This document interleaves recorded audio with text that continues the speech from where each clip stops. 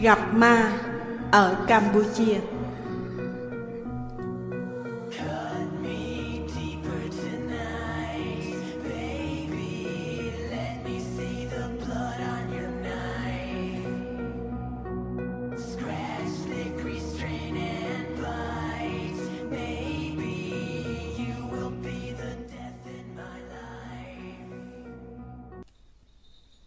Hôm nay rảnh rỗi, ngồi nhớ đến thằng bạn ở bên Campuchia đã lâu không gặp, và cũng nhớ đến câu chuyện xảy ra tại nhà của nó, càng làm cho em thêm tin vào thế giới tâm linh. Em có một thằng bạn, nó là Việt kiều, ba mẹ, ba Việt Nam, mẹ Campuchia. Gia đình nó sống ở Việt Nam, gần nhà của em. Ba mẹ nó đi buôn bán quần áo ở thành phố Nam Vang, nên nhà nó dời về Campuchia cho tiện công việc buôn bán. Thường thì ba mẹ nó đi 1-2 tuần mới trở về một lần. Nó thì chỉ ở nhà có một mình. Vì nhà mới nên những lúc như vậy, nó lại chạy về Việt Nam, rủ em đi qua nhà của nó chơi, rồi ở lại ngủ với nó cho đỡ sợ.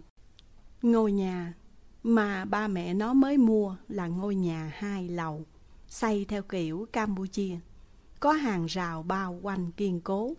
Phía trước cửa nhà có một cái hồ bơi gia đình, nằm cách đường lộ khoảng 500 mét. Nói chung cũng tiện cho việc đi lại. Nghe nói ba mẹ nó mua lại với cái giá rất là rẻ, vài chục nghìn gì đó. Lần đầu qua nhà nó thấy có hồ bơi là em đã thích rồi. Ngồi trên lầu 2 ăn nhậu mà nhìn xuống hồ thì tuyệt cú mèo. Trưa hôm đó, ba mẹ nó lên đường đi Nam Vang. Tầm khoảng 5 giờ chiều, nó đã có mặt ở nhà em, rồi rủ em qua ngủ bên nhà nó. Hai thằng đi dọc đường, còn mua cả mồi để tối cưa bơm cho dễ ngủ. Nên về đến nhà nó lúc khoảng 6 giờ chiều. Thì phải, nó thì đi lấy bia, còn em thì mang mồi lên trên lầu 2 trước. Tối đó hai thằng chém gió đến cỡ 11 giờ khuya. Hai thằng mới đi xuống lầu ngủ, vì ở dưới có toilet, tiện cho việc chó ăn chè khi cần thiết. Hai thằng lên rù rì được một chút, rồi cũng chợp mắt. Khoảng 2-3 phút, em nghe như có tiếng lạ, giống như người đang lấy tay đập mạnh xuống mặt nước ở phía hồ bơi. Nó cứ ầm ầm.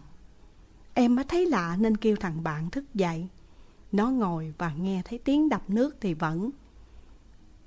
thì vẫn còn. Nó cứ nghĩ là bọn con nít phá, nhưng hàng rào nhà nó cao như thế thì ai mà vào được.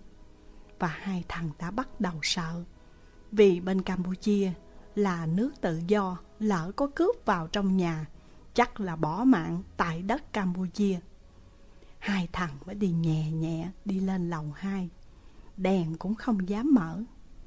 Tiếng động thì ngày càng to, cứ ầm ầm, kiểu như người ta đập nước vậy.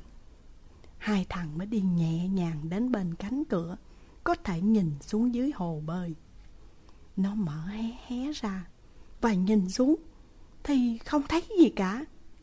Em với nó cảm thấy lạ nên chạy xuống dưới phòng khách nhà nó, lấy cây đèn pin loại đội đầu của Trung Quốc, mở đèn pin lên, mở cửa chính đi ra, nhìn xung quanh, chẳng thấy gì. Mấy nhà xung quanh thì đã tắt hết đèn đi ngủ.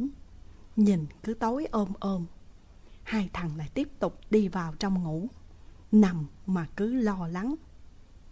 Đâu có ngủ được.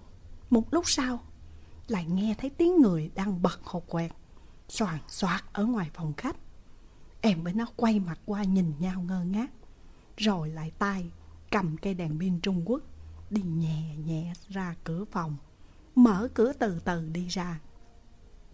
Nhìn ra ngoài thì thấy đốm lửa nhỏ ngay bộ ghế gỗ giữa phòng khách cứ sáng lên rồi lại tắt, giống như ai đó cứ đang ngồi hút thuốc trong bóng đêm. Lúc này em thật sự cảm thấy sợ, chỉ sợ bọn cướp đột nhập vào trong nhà. Mà bên Campuchia thì tên cướp nào mà chả có súng. Em lấy tay kéo áo nó, nhưng mà thằng này nó trâu bò, nó bật luôn cây đèn pin và dội thẳng vào cái đốm lửa. Đốm lửa thì vẫn còn đó, nhưng mà không nhìn thấy ai. Em với nó mới bước ra ngoài xem, thì thấy đó là điếu thuốc được cắm vào cái đồ gạt tàn thuốc, mới chỉ cháy được có phân nửa. Kế bên là gói thuốc và cái hộp quẹt mà lúc đi ngủ em đã bỏ nơi đó. Em có hỏi nó là ai đốt thuốc vậy mày? Nó mở đèn phòng khách lên và hỏi to: Ai ở trong nhà của tôi? Vừa hỏi nó vừa đi đến cái tủ đựng đồ và lấy ra một cái búa. Nó đi xuống bếp lục mà cũng không thấy ai. Lúc này em cũng thấy lạnh cả người, rồi nghĩ thầm trong bụng: nếu mà lỡ gặp ma Việt thì còn xin được, chứ còn gặp ma Campuchia thì xin cái kiểu gì đây trời. Trong khi nhà thì khóa cửa bên trong, hàng rào thì cũng vậy, ai mà đột nhập vào rồi đốt thuốc cắm trên cái gạt tàn được kia chứ. Lục lọi thật lâu cũng không thấy ai, nên em với nó quyết định để luôn đèn để đi ngủ. Tất nhiên là nó không quên mang theo cây búa để ở bên giường.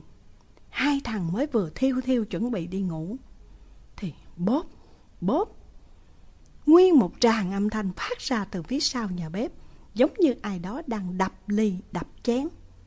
Mới nghe mà em đã thoát cả tim. Nó bật dậy chụp lấy cây búa và cây đèn pin chạy xuống. Em cũng lồm cồm ngồi dậy rồi chạy theo nó. Vừa chạy nó vừa hỏi: Là ai? Xuống đến bếp, hai thằng ngạc nhiên thấy toàn bộ chén bát, ly uống nước bị đập bể, nằm lai láng ở trên nền gạch. Bình ga thì đang xì, nghe rất là hôi. Hai thằng chưa hiểu chuyện gì thì đèn phòng khách nhà nó tự nhiên tắt mất tiêu. Rồi ầm một cái thật to ở trong nhà kho, giống như ai đó đang dùng chân đạp vào bức tường. Nó chạy đến, mở cái cửa ra thì thấy có một cái xác đàn ông đen đúa treo lồng thòng ở trong nhà kho. Nó đẩy cái cửa lại rầm một cái, rồi kêu em chạy. Hai thằng chạy ra ngoài cửa chính.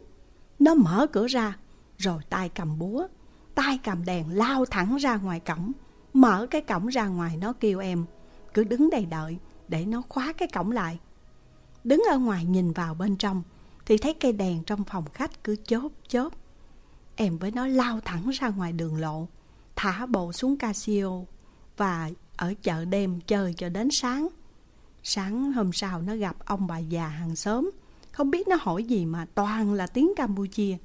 Xong rồi nó liền kể lại cho em nghe là nhà đó có hai vợ chồng khoảng 30-35 tuổi gì đó. Vì suốt ngày cô vợ cứ đi casino để đánh bài, chồng cứ nói nhiều lần mà không chịu nghe. Đến lúc đỉnh điểm thì tối hôm đó hai vợ chồng đã đánh nhau kịch liệt. Ông chồng lôi bà vợ ra ngoài hồ bơi, ghìm cho đến chết. Xong anh ta vào trong nhà kho, rồi treo cổ tự tử. Vài ngày sau, người ta nghe thấy một cái mùi hôi thối bốc ra từ ngôi nhà, và họ đi báo cảnh sát.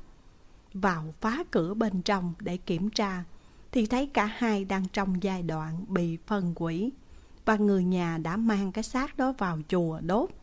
Những người thân của họ ở tận thành phố Nam Vang, nên đã kêu bán lại cái ngôi nhà này.